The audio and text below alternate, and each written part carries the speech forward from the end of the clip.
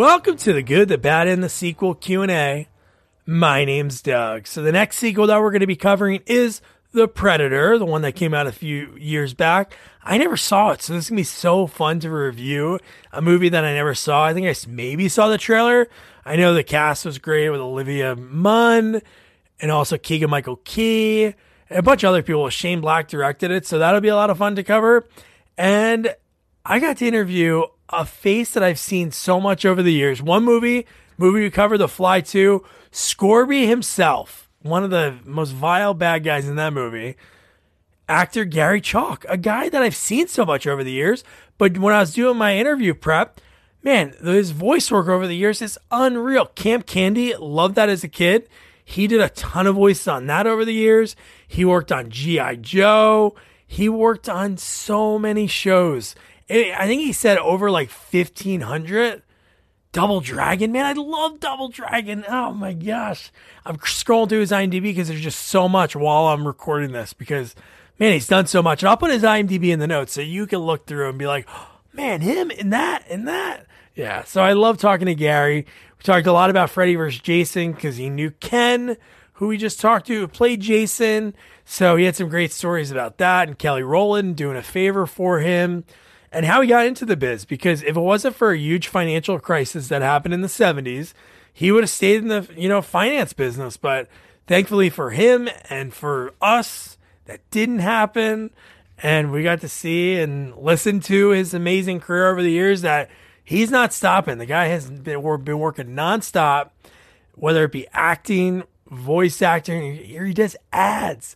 When he gets into his ad reads, man, the way he can turn it on a switch into that other voice, for him, it's probably nothing. For me, I was getting so giggly.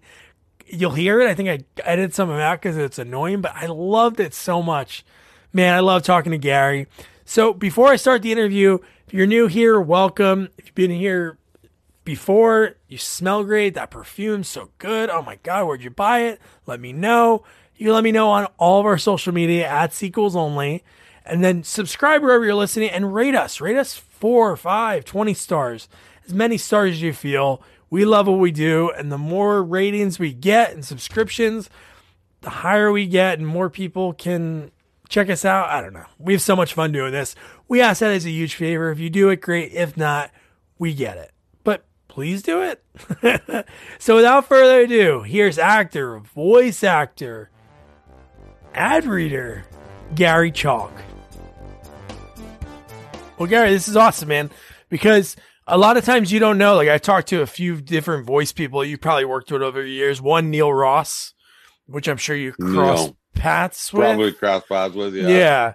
And a lot of times you don't put the face behind, because you're on TV too. You do both, the voice and in front of the screen. So, like, I know you from so many different things, like Fly 2 and Freddy versus Jason, but your voice credits are unbelievable. What was the first journey for you? First credit was voice, right? My first credit was film. Oh, okay. It was called, I can't remember I think it was called A Man, a Woman, and a Bank. And it was with James Coburn. Oh, nice. That's a good way to start. And it was directed by a fellow named John Gillerman, who did a movie called The Towering Inferno. Yeah. Yeah, that guy. So that was my first movie. It was the first movie that I actually had lines in. And it was 1981, maybe. I had a film before that, but I didn't have any lines that I can remember. It was called The Gray Fox, 1980. Oh, okay. Yeah, there's another one right around that time too, Mr. Patman, where you just play a policeman. Looking for Mr. Patman. That was the other one. No, Man and Woman at the Bank with Donald Sutherland. Oh, That's okay. who it was. Looking for Mr. Patman was the one with James Coburn and Gillerman, and it was pretty exciting. I was there's a guy who I just like my idol when I was a kid. Yeah. And here I am doing a scene with him on this movie, and I'm just sort of gobsmacked, but it was pretty cool. And that was way back then. And since then, you've been doing a lot. So how did it all start, Gary? Where did you grow up?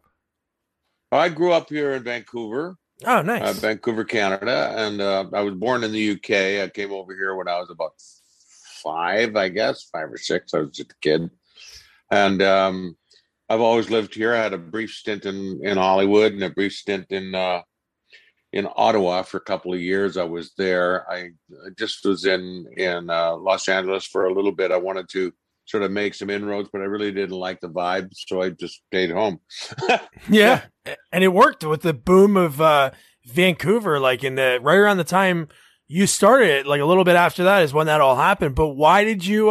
What made you pursue this dream of being, on TV and being film? on film and TV. Well, I was always a performer. I was a musician first. I liked playing music, and I did a lot of theater when I was younger. I had my first taste of being on stage when I was about 9, I guess, and I sang in a choir when I was 12 on TV on the Ron Morier's Saturday Dance Party, and that got me hooked. I just loved it, but I thought it was just for fun because I never got paid, so it was just for fun.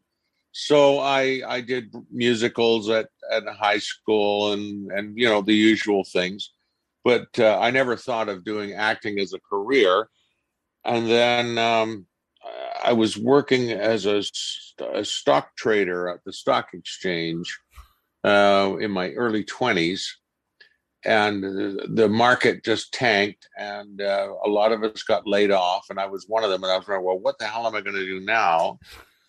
So I went back to college, and what I wanted to do was be an English literature teacher and an anthropology teacher. I just loved anthropology and literature, so I went, and I did very well. I got, I was almost a straight A student in that, and I thought, well, this is cool. I like this. And then for one of my lit projects, I had to go and watch a play downstairs. I had never really watched a play before. No, that's a lie. I watched a show called The Ecstasy of Rita Joe, or sorry, The Grass and Wild Strawberries. And the only reason I watched it was because there was a band named Chilliwack who was playing the music, and I loved the band.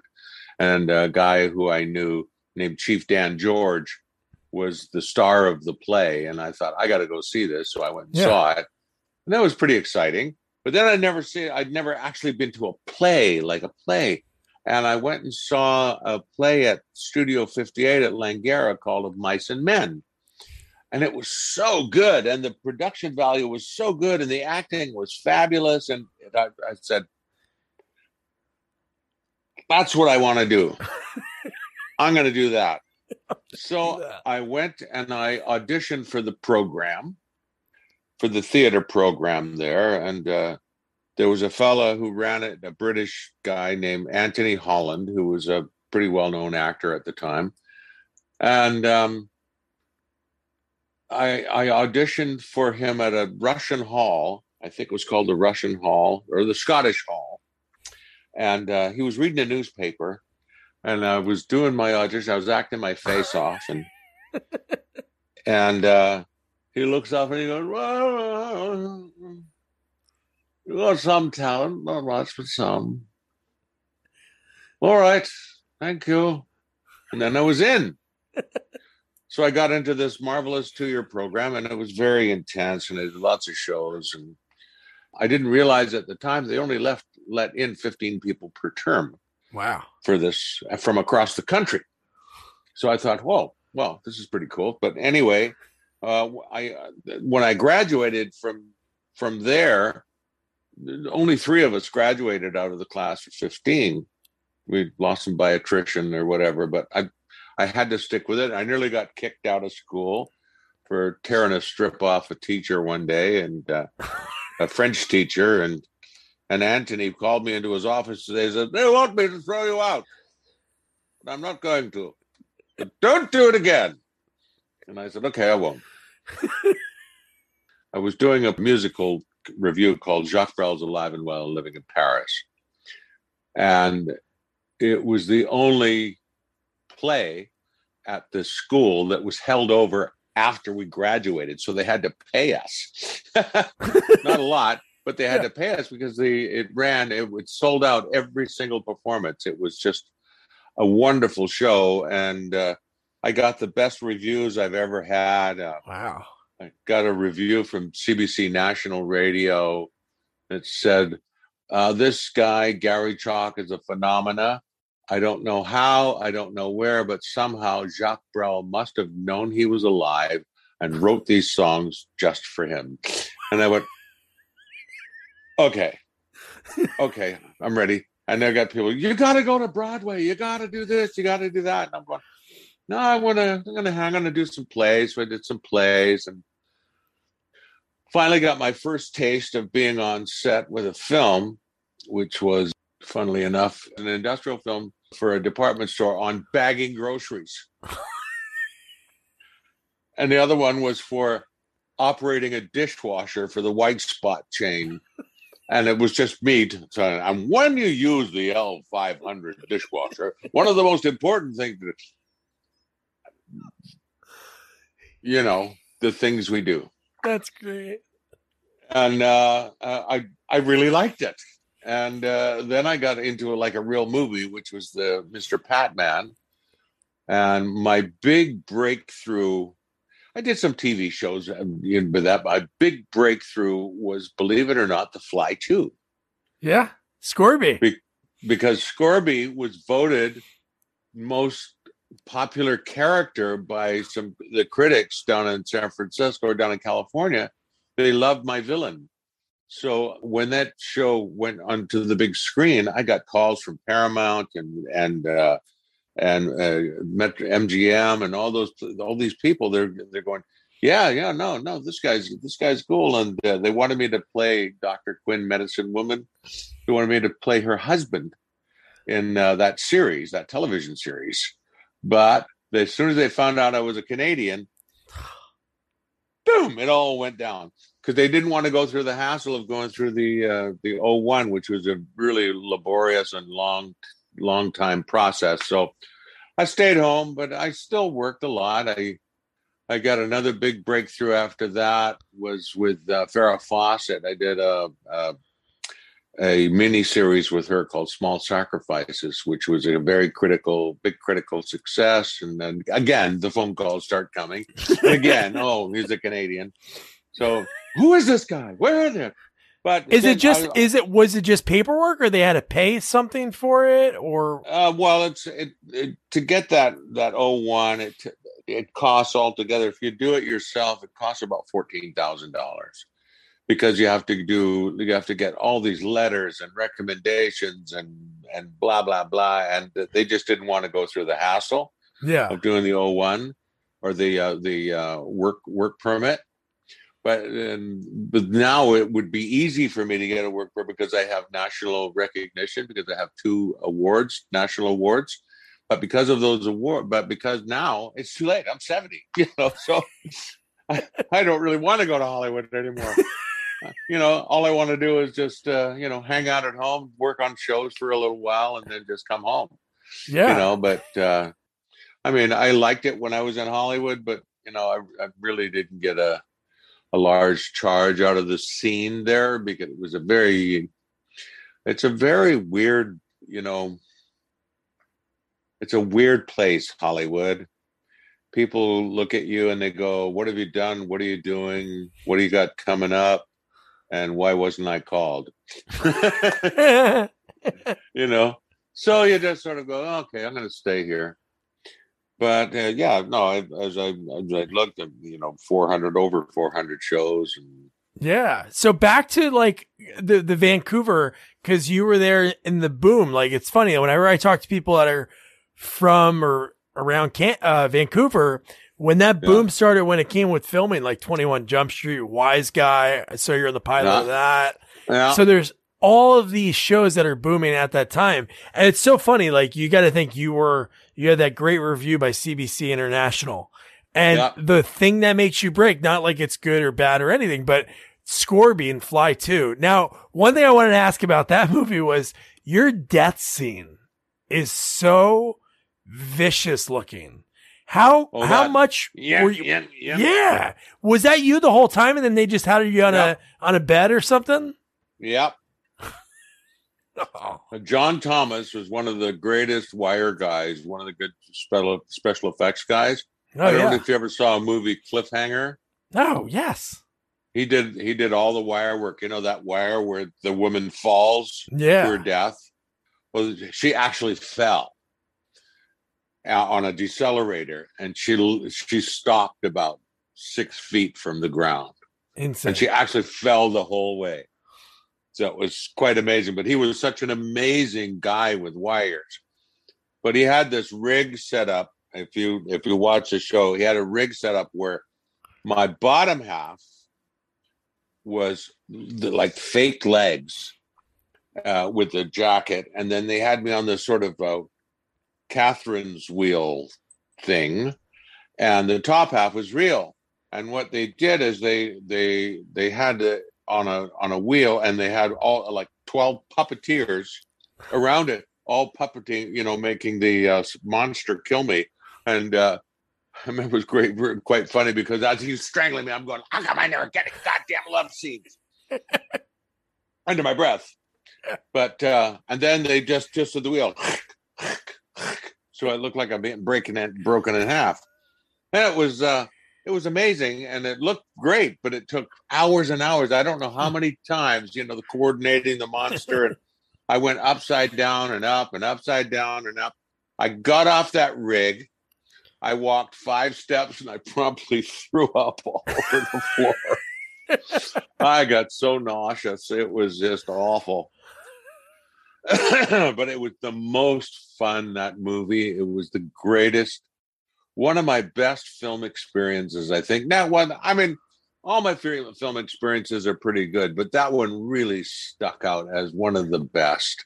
And it was a hallmark or landmark for me because I was the first guy in Vancouver to get a lead role in an American feature film. Wow. Because usually we're just a backlot, you know, and back then we were still kind of a backlot. But people were starting to get recognized as good actors. And now it's a whole different story. Now the Vancouver is recognized as one of the major production centers in North America. I mean, next to Toronto, it's Toronto, Los Angeles, Vancouver, New York, you know. And actually, there's sort of a joke going on, and they refer to Hollywood now as Vancouver South. Vancouver South. Because of all the productions. But that Fly 2 actually really launched my career, and it was the people were wonderful. I'm still friends with the director, Chris Wallace, who's now retired. He makes, I don't know if you've ever gone to his Facebook page or anything, but he still makes monster models, and he makes these weird sort of monster trains, like model trains from scratch. That's awesome. If you go, just look up Chris. I'll check it out. Chris Wallace. He makes some amazing stuff. Was that his first direct? Yeah, his first directing. Yeah. Because I forgot what movie he worked on just before that. I think he was supposed to do the creatures. I think he was doing Ghostbusters. No. Or no, he did Gremlins? Yeah, because he was supposed to do Gremlins 2, I think, but he chose he got the gig to do Fly 2, and that's how Rick Baker got the job on Gremlins 2. I remember on Gremlins, that sort of connections. But Chris designed all the Gremlins. Yeah. You know, it's kind of cool when you see them, and a great story about that. I was in a hotel in Cannon Beach in Oregon. Oh, I used to live in Oregon. Cannon Beach is beautiful. Oh, beautiful. Well, I was at not the Seaside. It's called the Seaside Village. No, not Seaside. It's in Cannon Beach. The Hallmark. It's called the Hallmark Hotel. And it's right by Haystack Rock. Yeah, I love it. And I remember sitting in the hot tub, and there was a woman there and a guy and her husband and their kid. And the woman said, "Oh, I know you. You're that guy. You were on that movie." And I said, "Yes, hi, how are you?" And she goes, "Oh, this is fantastic." And the kid says, "I remember, yeah, you do cartoons." And I said, "Yes, I do." And he goes, "Can you send me a souvenir?" And I said, I'll see what I can do. So I took their address and I went to Chris and I said, "Do you have any of your rejects from the teleportation pods? Do you have any like the inside out cat or something like that?" And he goes, "Yeah, you can have that." I said, "What?" "Oh yeah, you can have it." And I said, "Shut up." So I put this thing in a box. It's a cat, but it's inside out. It's just gross. It's monstrous. And I put it in this box and I sealed it up. And I said, "Caution, monster in box," like this. So I sent it off, and the parcel arrived at the kid's house in Oregon. But mother opened the box first and flipped out, started screaming like a maniac because it looked pretty real. And the kid goes, "What's the matter? What's the matter?" And he looks and he goes, "Cool, he sent me my monster." That's amazing. So I get a letter from this kid back to my house, and it says, "Dear Mr. Chalk, thank you for this wonderful present. The monster was fabulous. I took it to school for show and tell. A kid wanted to buy it off me for $100, and I said no. Your friend, Jonah." That's amazing. That was pretty funny. That's like a lifetime story. Like, that's so cool when people do stuff like that. That's so awesome. You actually follow through. That's great. Oh yeah, follow through and just do it. And it was just and since then, I mean, I don't know how many television shows and movie shows and cartoon shows. I think I've done about I don't know, 2,000, 1,500 cartoons, I guess. Yeah, probably. Somewhere around there. It's quite a bit. Yeah, so they sometimes they sort of blend. I know there was one movie that everybody was saying, "Oh, I saw you in that movie." And I said, "What movie?" And he went, "It was a movie called 3 Weeks, 3 Kids." And I said, "I have no idea what that is." And he goes, "No, you were in it." I said, "I was?" And he goes, "Yeah, you were in it." And I said, "Come on, I have no idea. I had no idea that I did this movie." And it was just on last week on TV, on Showtime or something. And I thought, well, shit almighty, I am in it. That is me. I am in this movie. It's so funny. But it was very surprising because it's kind of a comedy with what's her name? Eliza Kutsu. Oh yeah, yeah, something like that. Yeah, something like that. I can't remember her name, but yeah, she was very nice, and the whole show was quite cool. But after you watched it, then the memories kicked in. The real, oh yeah, like it was a lot of fun. Like the acid flashbacks. You're like, oh, okay, you know what? I do remember that. Yeah. No, it was great. But that Freddy versus Jason was hilarious. I got some great stories about that. Oh yeah, well, we'll get to that. One thing I wanted to ask was, so Fly 2, I assume, was filmed in Vancouver?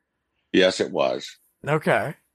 And it was a big deal. I think the budget on it was 23 million or 24 million, which was a big deal back then. Yeah, that's a lot of money. And they built the set itself, I think, cost about 2 million because that was all real, elevator and all that stuff that you saw, the big control room scene. Where the fly goes through through the window. That was another trip. That was fun.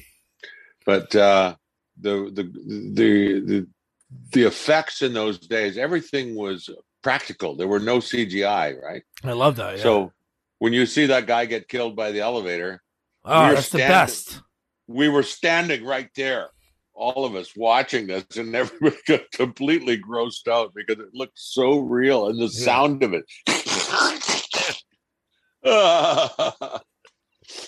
And then my friend played the guy with the melting face. Remember that when he goes like this, he pulls his face off. Do you know how they did that?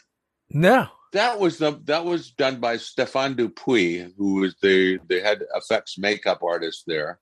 And he won an Oscar for Raiders of the Lost Ark, I think, for the makeup on Raiders of the Lost Ark.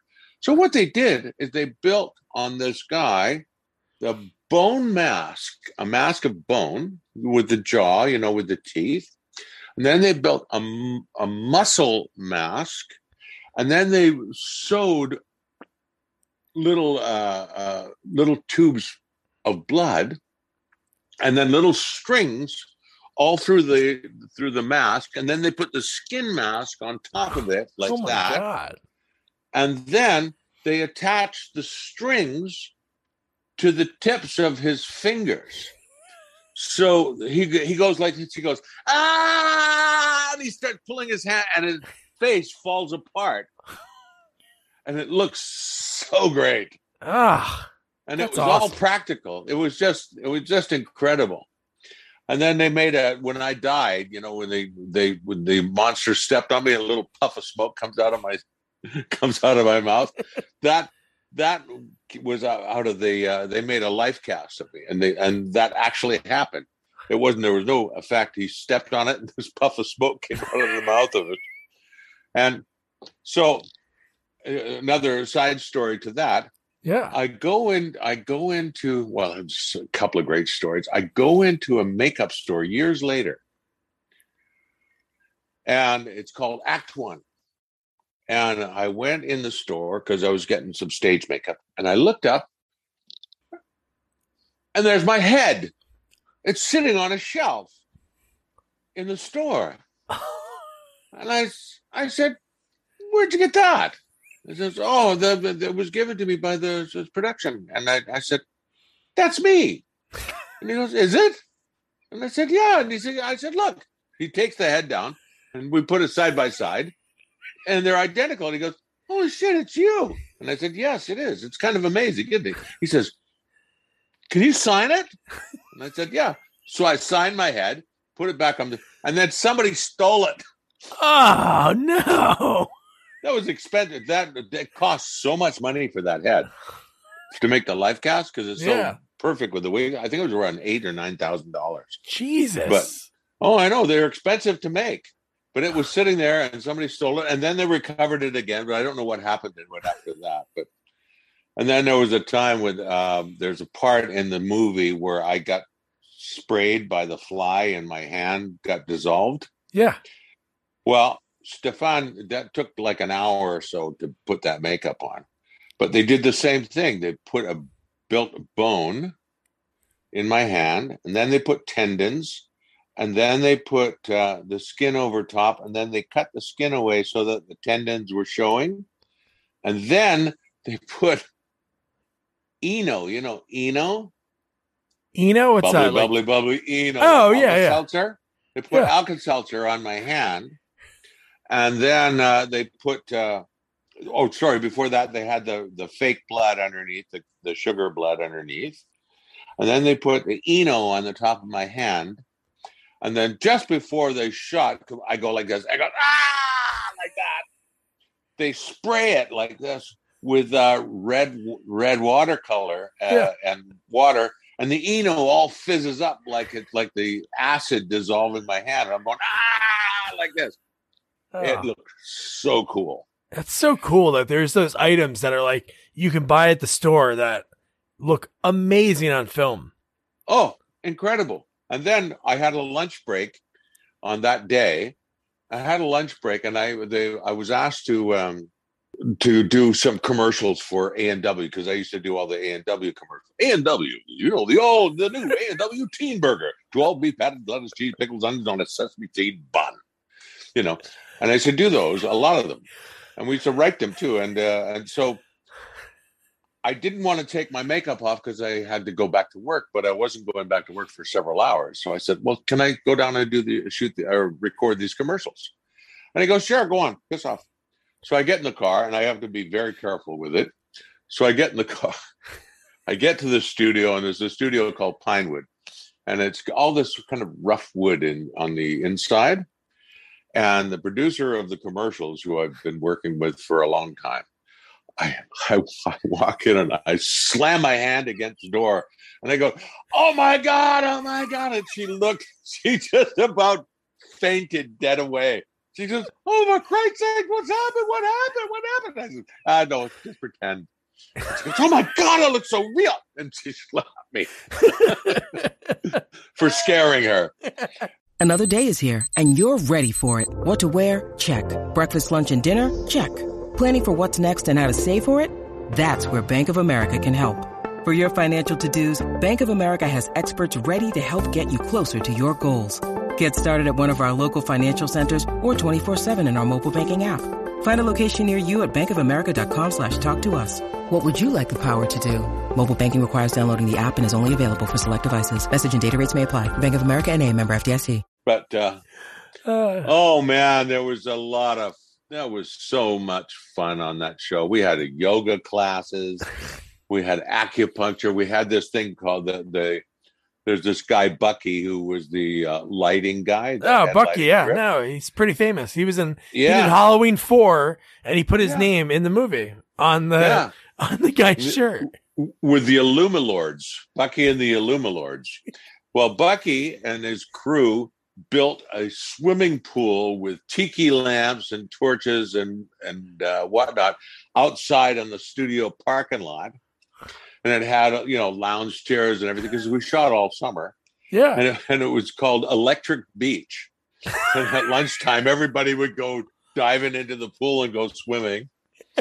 And I couldn't do that, of course, because I've got prosthetic makeup on, so I can't do anything. I just have to watch the other kids play. Garry, this is a good segue. You mentioned like the A&W and doing the ads for that. How did you get into doing voiceovers? How did that start? Well, when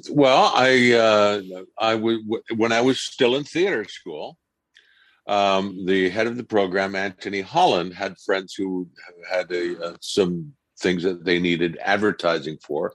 And he said, I had a great voice for this. Would you voice these commercials? And I said, sure. So I went and it was commercials for like Sunny Rest Nursing Home. It was a nursing home, some nursing home commercials. So I did that and they paid me and it was nice. And but when I really got into it was when I went to Ottawa with my wife and I, or my ex-wife and I got seconded to Ottawa for her job. So I thought, well, I can work here in the theater and I can work in Montreal and Toronto. So why not? But I ended up working a lot in Toronto, in Ottawa, because they did a lot of voiceover for government voiceovers, like the leave reporting system or SRS, the FN C1A1 or A1C1 semi-automatic rifle, it's all these things. And one day I got called into this studio called Sound Ventures, and the guy who ran the place is an old radio guy from Chum Radio named Chuck Rubin, and I'm naming him because he's so great. Yeah. But anyway, Chuck, I got called in to do a commercial for the Ottawa Citizen. Anyway, the Ottawa Citizen for the latest and greats in sports, news, and entertainment. But I didn't do it. The Ottawa Citizen for the greats in sports, news, and entertainment. And of course, the Ottawa Citizen, they liked their old guy who had the breathy voice. And Chuck said to me, they don't like it. So I got fired from that voiceover. So I've never been fired before. So I said, look at Chuck, I'll tell you what, if you can help me out with this, make me, if we can, teach me about the different kinds of reads and make me a demo, I'll do your next commercials for free. And he goes, deal. So he did. He taught me about man in the street, corporate reads, retail reads. Remember last year running around the last minute looking for the right Christmas gift, only $99.99. It can be yours for $10 a month and for 36 months OAC, all those things. And he taught me all these different reads, the breathy read, the close and intimate read, the big loud centurion, the mud pit read, all those different things. And we made a demo. And sure enough, I did his commercial for free, and it was for the Canada Revenue. And that tape, that first year, I think it made me like $15,000. Wow. Just doing that. And since that time, I've done a lot of commercials and a lot of voiceovers for different things, including cartoons, and it's made millions. So that lemon turned into a huge swimming pool of lemonade. So what I've always said is never say die. And the other great thing about doing those industrials and some of the stuff that I did in Ottawa was that I honed my film chops. Because you use the same principles. The content is different, but the principles are the same. So I learned about film acting and learned about hitting your marks and doing all that stuff perfectly. And then I got a call one day, I think it was about 1983, got a call from my agent there who said, "Hey, can you do a cartoon? Have you ever done a cartoon?" And I said, "No, I'd like to do a cartoon." And she goes, "Well, okay, there's a cartoon audition for you at a place called Atkinson Film Arts." And Atkinson Film Arts are the guys who created Fritz the Cat, Heavy Metal. They did Fritz the Cat, Heavy Metal, The Man Who Skied Down Everest, all those kind of shows. And I thought, okay, cool. So I went over there and I auditioned for this cartoon called Hiawatha. And I ended up getting several roles on it, including Hiawatha. Yeah. So I went, oh, this is fun. And I had a great time and doing the cartoon. I recorded by myself. I didn't realize you could do it ensemble. It was by myself. And I got my check and I went, oh, okay, I want to do this. That was for Nickelodeon. And you can actually find it on YouTube. It was my first cartoon. Oh, I got to check it out. That's great. I had such a young voice. But my friend Candace Santora, who she handles all my fan page stuff and all the what I've got coming up and everything. She found it and she put it on my fan page on Facebook. That's pretty cool. Because I play Hiawatha and I also play Mujikiwis, who's his father, the god, and it's kind of nifty. So. But it was my first cartoon. Anyway, so I came back to Vancouver, and ever since I got back to Vancouver and started doing more commercials and got my first booking in a cartoon show, and it was G.I. Joe. Ended up playing Metalhead and Pathfinder and Sci-Fi and a bunch of others, and then what do you call it? Kissy Fur and He-Man, Master of the Universe, and what was that show? Cecil, the C60, Beanie and Cecil, and Captain Nintendo. And there was one after the other, and it just sort of blended. They all blended. I just couldn't remember them all, and I kept doing them all over the years. And I'm still doing cartoons to this day. And then the movie stuff was doing a bit, television things, small things, because it was Vancouver backlot. And then I booked that Fly 2. Yeah. And when I booked Fly 2, everything changed. Because the roles were getting bigger. Casting directors were seeing me for bigger and better roles. And I never stopped working since then. And in the 90s, it was just... It was insane. It was just insane. You just, not only was I doing a whole pile of commercials every day, but I was doing television and film every single day, almost working. There was one year from January until July, I worked 7 days a week. Wow.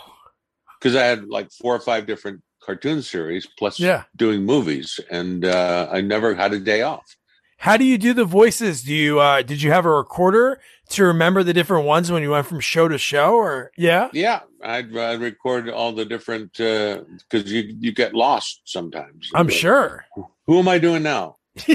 And it was a lot of fun. It was busy time. There was one particular 2-week period I was doing a movie called Unforgettable with Ray Liotta.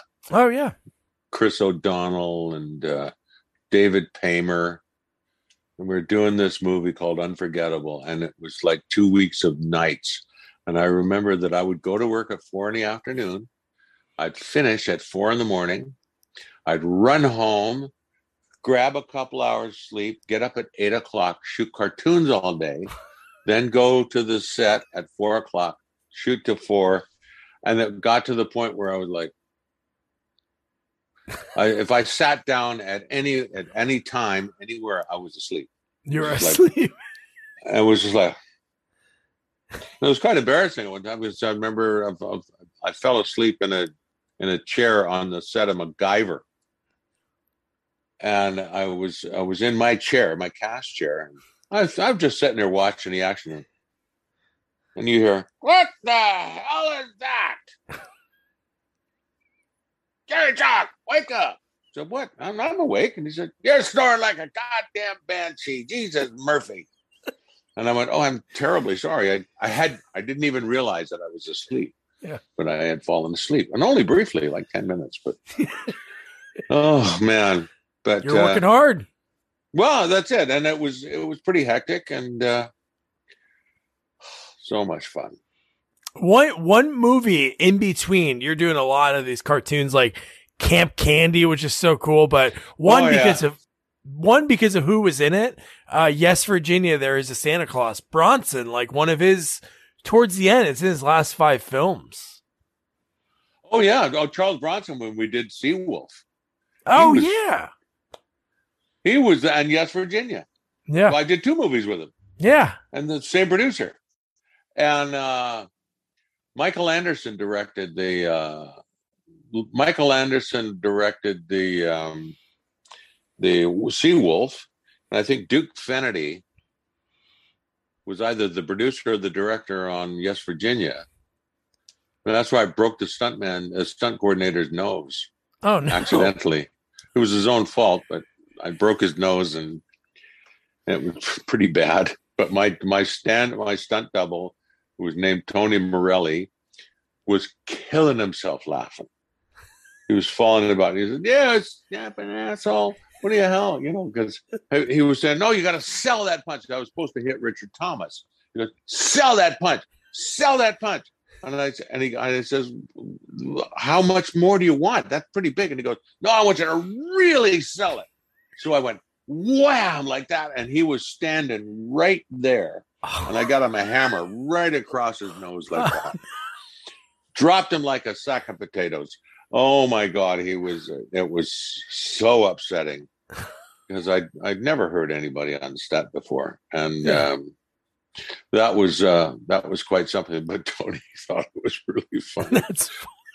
But poor Tony, he doubled for me for a while. He passed away about 4 or 5 years ago, I guess. But he's like the world champion kickboxer fighter. He was wow. Amazing, yeah. And and Yes, Virginia, that was fun. And Charles was great. And the other one, Seawolf, that was a great adventure. We were on the water on a 100-year-old sailboat for a couple of 3 weeks, sailing up and down Georgia Strait. And there was Charles Bronson, there was Clive Reville, Len Cariou, Mary Elizabeth. What's her last name? Mary Elizabeth. I should know it. Christopher Reeve. Who else was on there? Oh, there was a few people, but it was great fun. That was Chris, and they were all so good. And he was such a strong man, that Charles Bronson. Yeah. Holy moly. He was, we actually just did a Death Wish 3 reunion with a bunch of the bad guys. So like Alex Winter and this guy, Tony Spiridakis and Kirk Taylor, because it was Charles Bronson. It would have been his 100th birthday back in November. Yeah. Which is still wild when you think about it. He was only going to be 100, but he was still doing those like Death Wish movies, and he was in his mid 60s. The last one, I think he was like 72 when he did the last one, but no, he was always like the bull. Oh yeah, always. No, I really liked him. But that was such a fun cast. Cliverville. Len Cariou was the guy who you wouldn't know him, but maybe you would. But he played Sweeney Todd, the original Sweeney Oh, Todd yeah. Broadway show. He was Sweeney Todd, the Demon Barber of Fleet Street. He was the original Sweeney on Broadway. So you were talking about Catherine Mary Stewart. Catherine Mary Stewart, that's the one. And then Mark Singer was in that too. So there was a ton of people. Mark Singer. Now I hadn't seen him in years, and I ran into him in New York at a convention or Comic-Con. Yeah. In New York. It got to be like 15 years ago, I guess. That was the last time I saw him. And his sister was there too. And then even that same year, you did another cool movie. Like, I know it was like a TV movie, but The Odd Couple Together Again. Oh yeah, that's awesome. Yeah, that was Tony Randall and Klugman, Jack Klugman. Jack Klugman, and Jack Klugman was suffering from throat cancer at that time. That's why he had this voice. He talked like this all the time. But I didn't get on with Mr. Randall too much. Tony was a bit of a dick. Because I was a recording engineer, and I'm supposed to do this whole thing, and I literally live in a recording studio. Yeah, and so I know what I'm supposed to do. And he goes, "No, we don't want to do that. No, I'll do this. And I said, "No, I was hired to do this. I'm doing it." And he goes, "No, I'm doing it." And I said, "So what am I going to do?" "Well, you just sit there and watch." And I said, "Fuck you!" Sorry, bleep it out. That's fine. I got mad. I just, what the hell? That's so weird that your role is engineer, and he says, "No, I'll do it," and you just So he took over because it was he was doing this commercial spot with Suki Kaiser was the character, the girl behind in the booth. Suki, absolutely lovely woman, just adored her. And Steve Savage Holland was the director. Oh, nice. And I love Steve Holland. He's just the greatest guy. And we did another show together called Beans Baxter. Yeah. Oh, you were in that too. So I talked to another Vancouver. Not like Vancouver's a small town, everybody should bump into each other. But Jerry Wasserman. Oh yeah, Jerry. Okay, yeah, I interviewed him like a while ago, and I was going to mention it before, but his little scene as in the flashback of when in The Fly, Fly 2, he ended up, whoever did the special effects for his arm getting chewed down to bone from the dog, that was on the cover of Fangoria magazine. Oh yeah, I know. His Pretty arm. Cool, hey? That's so funny. Jerry Wasserman. Such a small world. He's a professor at the university too. He is, yeah. I was talking to him, and that's great. But I did Beans with Steve Holland. Such a cool show. I talked to Stuart Fratkin, who was Woodshop. Oh yeah. Oh, there was some funny stuff on that show, boy. I love that. And then I got to work with Steve Holland again. We did a movie called Big Time Movie with a boy band called Big Time Rush. Oh yeah, that was like in the 2000s, right? Yeah. Okay. Was hilarious fun. Nice. Just loved it. We just had so much fun, and the guys in the band were great, and it was like a high school comedy, right? Yeah. I got to eat the scenery, and I played the head of MI6 and try some Japanese torture. Oh, it was just great fun, and it was a great guy to work with. But there you go. So more adventures everywhere. No, I love it. And another person you worked with, and I think it's so cool because it's obviously all the credits you did voice and acting are huge, but Reboot, I talked with Michael Benyere, and a guy that you probably have worked with so many different times and for so many episodes, but that was that was a huge show. Yeah. Oh yeah. No, Reboot was, I played Hack. I played Hack, Turbo, Cyrus, Doc Fingers, Al, and Who else did I play? I played somebody else in there. I can't remember who it was. But I remember, digits. But Michael was played Bob. Yeah. And he was great. Well, I did a side story. I did Michael Benyar's first movie, I think, was called Camp Nowhere or something, or Camp Erewhon. And it was with the Bob and Doug McKenzie guys. Oh, nice. And the guy who played, do you remember seeing the Prince of Bel-Air, the black guy who had the famous dance? Oh, Alfonso Ribeiro? Alfonso Ribeiro, that's right. Yeah. I never realized what an amazing singer he was. Yeah. He was an incredible singer. He had a fabulous voice, but he was very funny in the movie. And we did that back in 1987, I think. Wow. 87. And Benyar was just a kid. And also Venus Terzo, who was on that. She was one of her first movies. And then we did another one. Thank God I'm a country boy. John Denver. I did a movie with John Denver. And there's John Denver and John Rhys Davies. Oh, nice. But it was great. And Denver was just the nicest man you could ever meet. Yeah. He's just the greatest guy. And on our wrap party of our show, he came and gave us a concert at the venue where we had our wrap party. And he gave us a concert. And it was just magic. It was just magic. I just loved it. And then years later, like a few years ago, I did the story of John Denver, and I played his manager.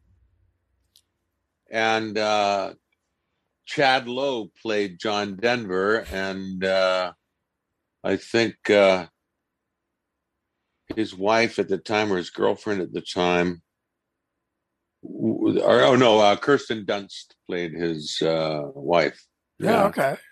Yeah, so it was kind of an odd thing. Yeah, it's like a full circle kind of thing, you work with them and then do a movie about his life story. Yeah, so it was pretty wild. One person that you've worked with a lot, and then we'll get to it because I know you said you had a few Freddy vs. Jason, but Lachlan Monroe, because you were in a movie I've never seen until I watched it last night, was Camouflage. I've never even heard that movie. I don't know how. And the fact that I went through like this little IMDb like kind of hole, because I do that when I interview people. I watch movies, I do research, and the fact that Billy Bob Thornton was involved in writing that movie, and he used that pseudonym for it, and I was like, I couldn't believe it. But your scene, you're in the the first scene in the movie is so funny with you and Lachlan.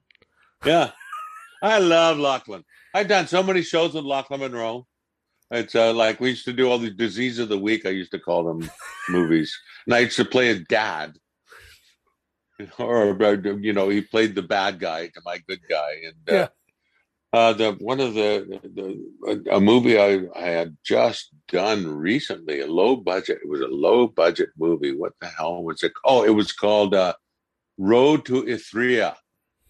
And I wasn't actually in the movie, but I voiced one of the leads because he couldn't speak English or something. It was about Afghanistan. Yeah. And I voiced his character, and it actually looks really good. So it's pretty good. And Lachlan was playing a U.S. Diplomatic guy in it. So no matter what, you're there for him, even if you're not physically there. Yeah. Well, Lachlan and I really like Lachlan. I've basically been with him through most of his career. So. Yeah, no, that was like not saying I'm sure his beginnings were before like Dead Man on Campus and Scary Movie and like Camouflage, like that part of it. But no, because you worked on Freddy vs. Jason. I'm just thinking the bigger ones that I remember, and then even like a few years ago, I didn't know about the Afghanistan one, but Max 2, he plays the president in that movie, and no, it was the CIA guy. Yeah. Yeah. I just had that little bit. And the reason I got that part, it was just a small part in the movie at the beginning of the movie, I think. And the reason I got it is because the director directed a movie called Scooby-Doo. It was a Scooby-Doo movie, which I did. I played Vice Principal Grimes. And then I did another movie with him called Christmas Story 2. Yep. And then he said, "Hey, you want to come and do this movie? It's called Max 2." And I said, "Sure, okay." So I went and did that scene with the dog jumping over us and all that. That was great. That was great. And Lachlan played the president. Yeah, I remember that. Yeah. It was just on TV the other day. Yeah. So No, I just love in Camouflage that you punch him in the face. You're his manager, laughing in his face, punch him, and then Leslie Nielsen starts choking you out with a pool cue. yeah. And there's a funny guy, Leslie Nielsen. Oh my God! And he carries this bloody little fart machine in his pocket. I love that. That's the greatest story I've ever heard about him. That he does that. And he'd be sitting there and he'd go like that, and I go, "What's that?" He goes, "Oh, sorry, it's just like this is oat bran diet of mine now." But he was such a serious actor in his early career. Yeah. And he became a comedian late on in life with Airplane. Yeah, and that worked. That was like probably, I don't know. I'm sure there's movies before that happened, that a serious actor really played the role, and that's what made it funny. But that's the one that I think changed it for comedy, because then you saw that movie, somebody playing so serious in this role, like Don't Call Me Shirley. Yes. Exactly. And Police Squad. Yeah. Oh, all those movies. Yeah. Wow. So Freddy versus Jason. Freddy versus Jason. Great. Because I just talked to Ken, which is so funny. I talked to him like last month, and I think it was right when we first connected, and I told him that, and he was like, "Oh, really?" But yeah, so that movie was so good, and your role was so cool, because especially when you're combining these two franchises, which they were really trying to do for 15 years, like the one that was shot in Vancouver, Jason Takes Manhattan, that was supposed to be, which Ken worked on, that was supposed to be Freddy vs. Jason, but they couldn't come to terms on it. So 15 years later, you work on that movie, and your role was cool. I thought it was so neat that you were trying to hide the secret, and Lachlan was the new cop. You up. Yeah. Yes. I remember that. I remember Ronnie Yu. I did a movie with Ronnie Yu before that.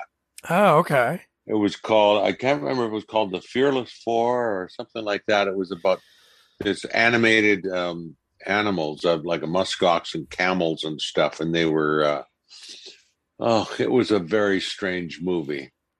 But Ronnie Yu was hilarious.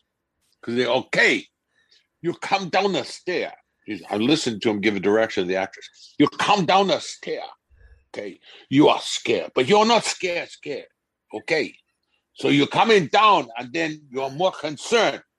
So there's a concern. And then you go around the corner and you say, I want that moment.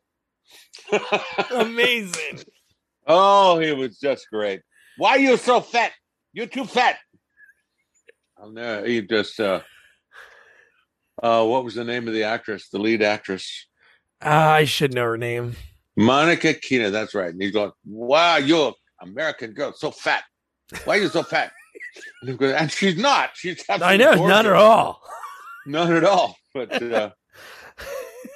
oh God, yeah, that was a lot of fun, and all the crowds and the killing Freddy, and great story. I got a great story for you. Sweet. For that movie. Okay. So a friend of mine, her daughter, Aaliyah, I think that's her name. I can't remember. It was a long time ago. It was her 13th birthday. And she had somehow found out that I was working, like her mom found out I was working on the movie. And I said, oh yeah, there's, that gal from Destiny's Child. Yeah. Kelly Rowland. Yeah. Kelly Rowland. That's right. Kelly Rowland. And she said, oh, she is such a huge fan of Kelly Rowland's. Can you somehow get her to meet for her birthday? And I said, I don't know. I'll check. So I went to the studio and I went to the producers and they said, oh, sure, bring her out. So I said, okay. So her mother had given me a bag of like Kelly Rowland records and whatnot so that she could sign them. Right. unbeknownst to the daughter. The daughter had no idea. I said, I'm just going to take you to the set for the day for your birthday. You just got to have a look. And so I take her to the set, and we're looking, and we see Ken as Jason. So we say hello, and she takes a picture with Ken. That was great. And it was I don't know if you saw the movie, but remember the log cabin when the log cabin's on fire? Oh my God. That day you brought her? Yeah. And the cabin's on fire, and Kelly comes out, and she's all covered in blood and gore like this. So the special effects guy was showing her the breakaway glass. So she smacked the glass over my head and shattered my head, which she thought was hilarious. And so we're sitting in two of the director's chairs, like the cast chairs. And I see Kelly walking down, and I say, "Hey, Kel, what's up?" And she goes, "Oh, nothing, just having another day, And I said, "Kel, it's my friend here. It's her 13th birthday. Can you come and say hello?" And she comes over and she goes, "And this is Kelly Rowan. Remember her?" And she goes like this.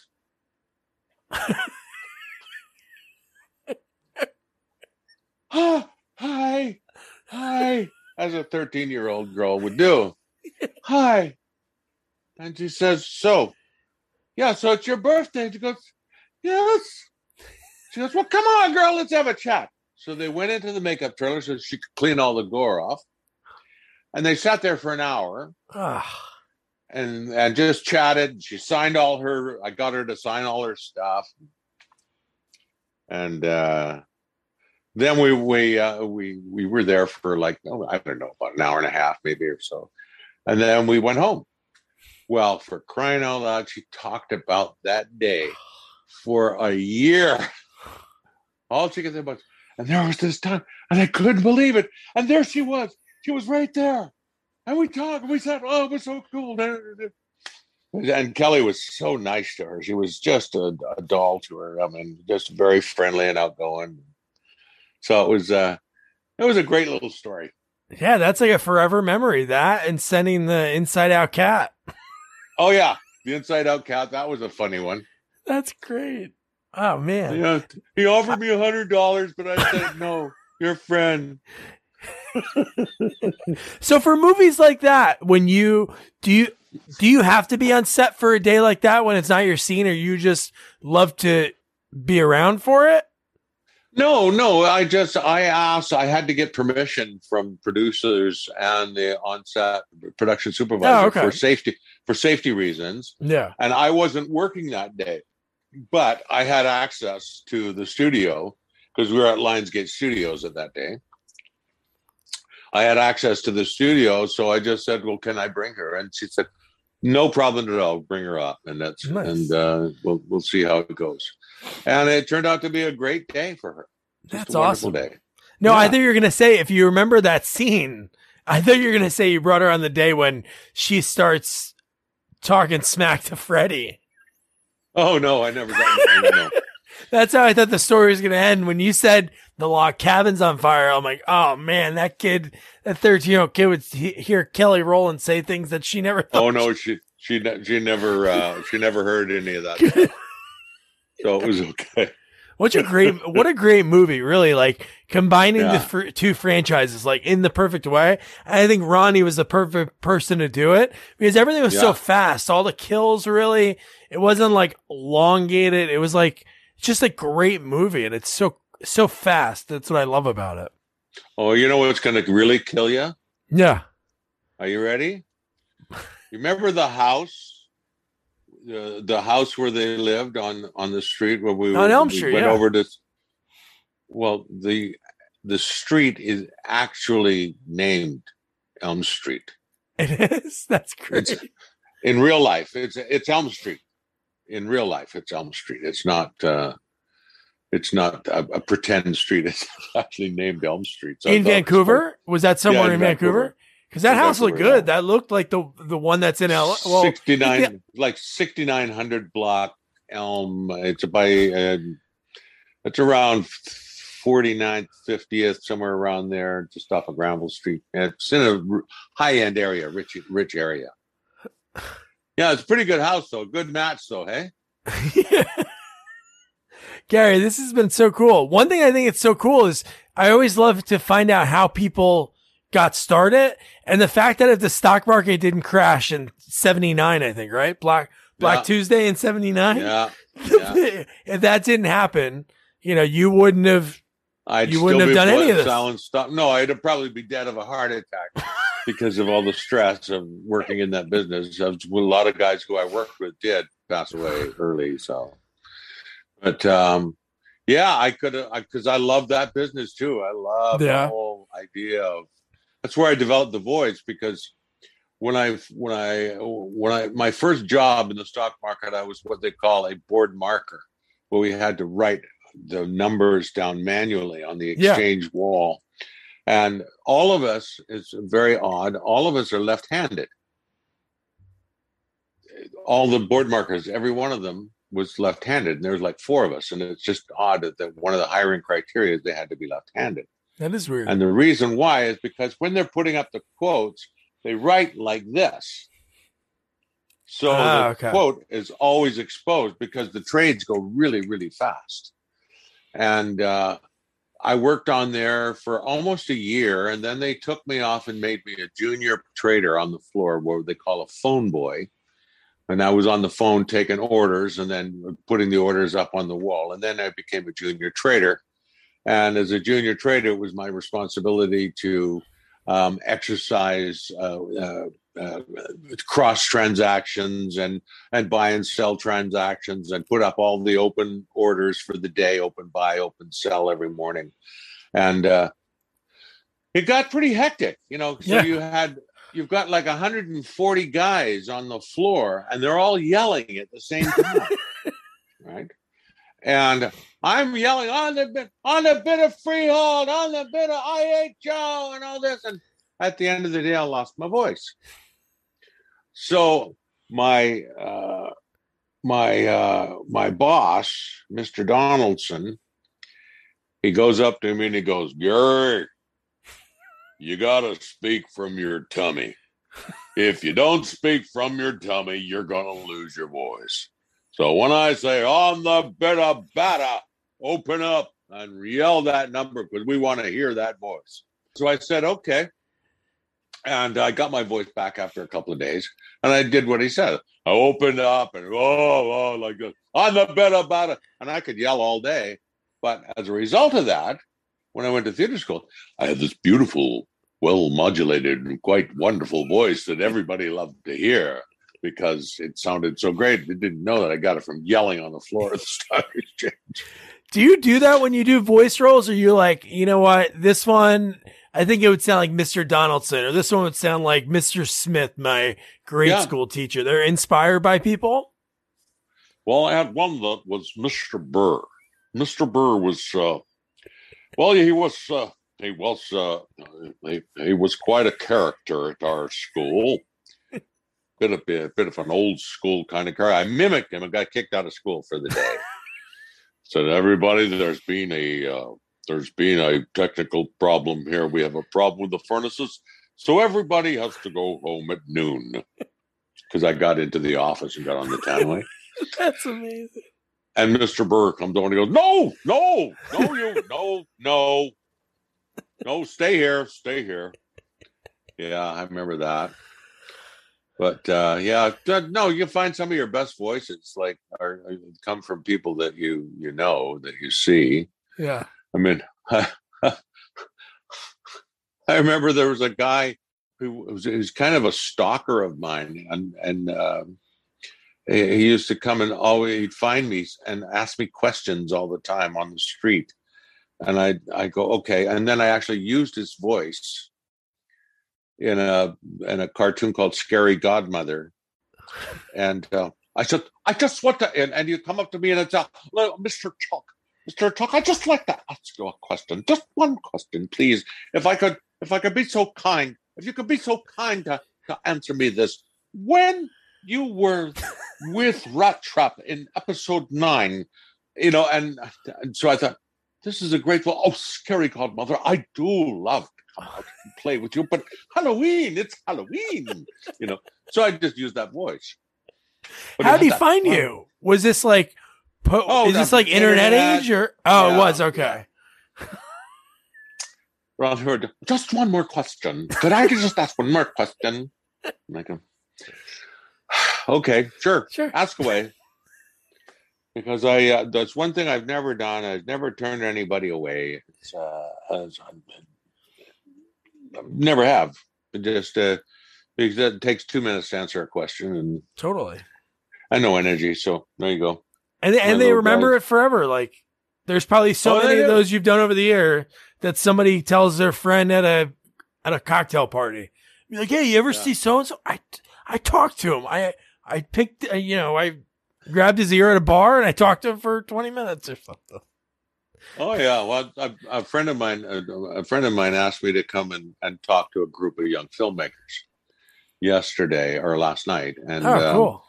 So I went out and because they wanted to ask me about filmmaking from an actor's point of view, and how should a new director deal with casting and deal with actors,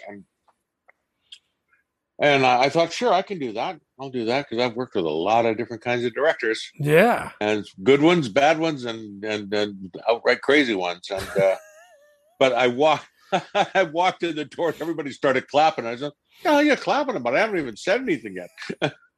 But I had a bit of a rep, and so we talked for a few hours about casting, about directing style, about acting, about the process, and all the things that have the preparation of scripts, storyboarding, and all those things that I actually know a lot about that I didn't think I knew. Yeah. But when I get right down to it, hell almighty, I know a lot of stuff about making movies. Yeah. So it was quite a rewarding experience, and we had a great old time. And then they had a couple actors come in, and they were going to block the actors and direct the actors and how they would direct it for film. And that's great. That was good. What would you say, Garry, is like the biggest difference from like way back in the 80s, like when you started acting, to like now? Is it like, what would you say is there any like difference that you could look at when you showed up on set in the 80s versus now from your perspective? Well, yeah, for a start, technology has made filmmaking a lot easier. Yeah, I mean, a lot. You can shoot a movie. What used to take several months now only takes a few weeks. Yeah, like I remember shooting TV movies would take 6 weeks to shoot, and now they take 14 days. Yeah. So it's or 15 days, or sometimes 21 days if it's got technical or a lot of, But there's just things like that. Everything's digital cameras, digital lights. The lights are all the LEDs, and they blend the gels within the lights, which makes it really great, and they're less expensive and not so hot. Yeah. Because the old arc lights, it got so hot under those lights when you're on stage. And now the LEDs, it makes it nice and cool and comfortable. The digital wireless microphones. I remember having to wear a big round microphone under my shirt with a cable that went out of my pant leg and then it stretched across the floor. They didn't have wireless, and everything was done on tape.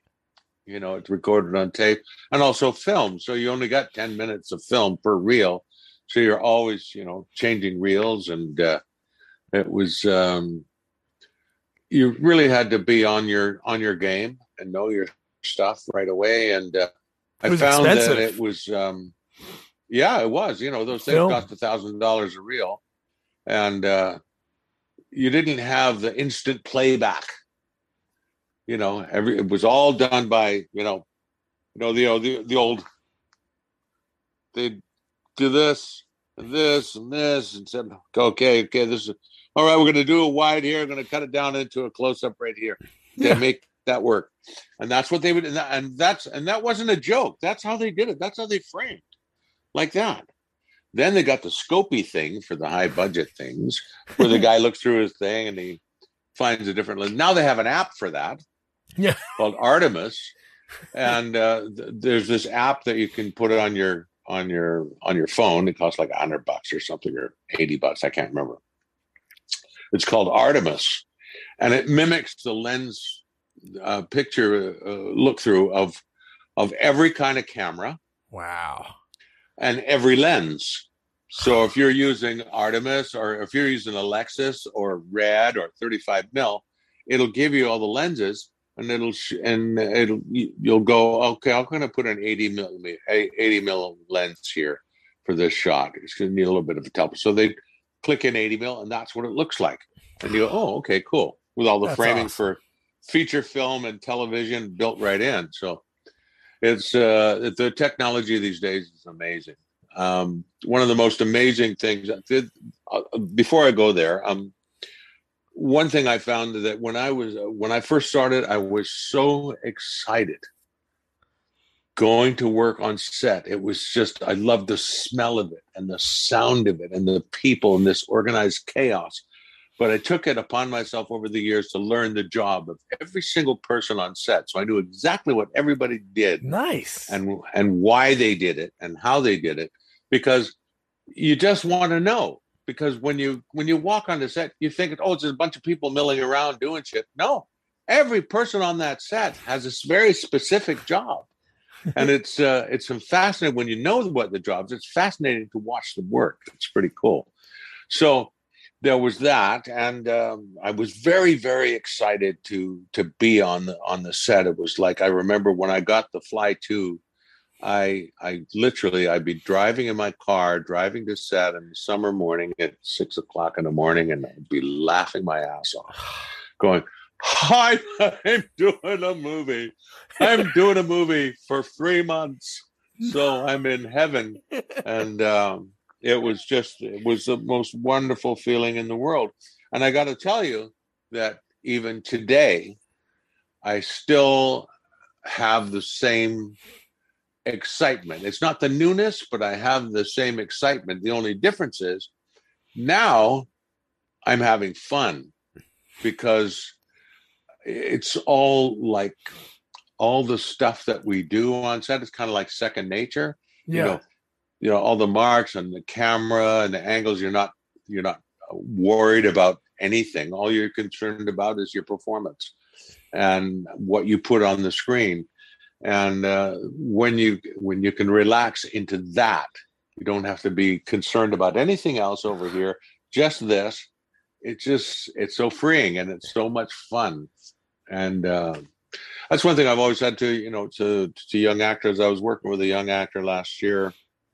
I think it was only his first or second show. I can't remember, second show.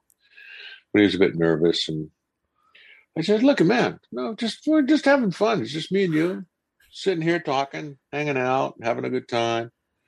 And it was so relaxed and so easy. And when they watch the scene, it's so relaxed, so natural, and so wonderful. And you just go, and that's what it's all about. It's just enjoy what you're doing. You can be, as emotional as all get out or whatever, but still you always remember that this is acting, but I call it, reacting is what I call it. But and you're still busy, man. Like even the last few years, like Day of the Dead, Tribal. That was fun. You have so many different shows, even ones that are in post-production right now. So yeah, you're still working. I'm still at it. Yeah. Tribal was fun. I really loved that show. It was one of my favorites. I had some great work in that. One of my all-time favorite series to work on was Cold Squad. Cold Squad, I was on 7 years, I guess, and it was a joy to go to work, because my castmates were so wonderful, and the directors, and they were all just a great crew. I became great friends with a lot of them, and just had a wonderful time. The Killing was a fantastic show. That gal Mireille Enos and Joel Kinnaman, man, what a treat to work with those guys. Yeah, that's a cool show. And then right before that, you were in another show that I liked. I looked at Alcatraz. You were in one episode of that. Oh, that was a funky show. That show should have been on forever. It was so cool. Great cast. So expensive. It was. Yeah. And Sam Neill was so great. I really liked him. And the warden, the English guy, Johnny, Yeah. he was fantastic and just the nicest guy. And Maiko Neal, who is Sam Neill's daughter, who's a singer. She came and sang at the place where I sing at all the time and played and hang out. And that was great fun. And that kid from what was the name of the show? The Lost, Jorge Garcia? Was that Jorge Garcia? Yeah, Jorge Garcia was in it. And the kid from Mr. Mercedes, I think. The villain from Mr. Mercedes. I think that was him or iRobot. I can't remember. There's I don't know if I'm looking at the cast, but I know Robert Forster was the main lead's dad. He owned like the bar in the show. What was so expensive about it? Was it just? Oh, I don't know, but it would just cost a lot of money, and apparently they just didn't know if it could go anywhere. But I thought it was amazing. I love the episodes I saw was just great. I was so pissed off when it got canceled. I need to go back and watch it. I started watching Wise Guy again last night. I saw it on your IMDb, and that first. It's a great series, but the first 10 episodes with Ray Sharkey are just so good. Oh, yeah. I did the pilot. I remember that. Yeah. And then I did later on, years later, I did one episode as a bartender in that show. That's, because I worked with Jim Burns a lot. And I remember that was my first foray into the Channel world. Was Wise Guy, because then after that I did all those shows, Viper and 21 Jump Street and Pure Luck and all the Channel shows. They did them. Yeah, they called me. I had several directors that I used to work with, Jim Contner and who else was in there? David Nutter, I think, was there, and they were just wonderful. And Contner used to always call me the go-to guy. I was the go-to guy. Nice. I need a cup. Go to him. So I worked all the time on those shows. Man, Garry is great. The fact that he did so many of those nice things, like sending the kid that he saw in Cannon Beach, which me and my wife loved. He sends him the dead cat from The Fly 2. And then, not a real dead cat, obviously. And then also, he signs his head. He sees his own head in a makeup shop, which is so cool. Man, Garry was so great. And talking about Bronson, who doesn't love Bronson? You guys know we love Bronson over here. So anytime you hear Bronson stories, that's great. But I love talking to Garry. The way he flipped into the A&W root beer, and he's like going into it. I'm like, oh my God. I loved it so much. So thank you, Garry. And now your homework, watch The Predator. I haven't seen it. So even as I'm recording this, I haven't watched it, but I'm excited because I love the cast. I remember really liking the trailer when I saw it. So it'll be fun. And Chris Egan, our horror sequel expert, is back for the first time since Hellraiser Inferno. Yep, the chess movie. So, So don't forget to review, rate, share our podcast. Follow us on all social media at Sequels Only. And don't forget to check out our website, sequelsonly.com. Good night.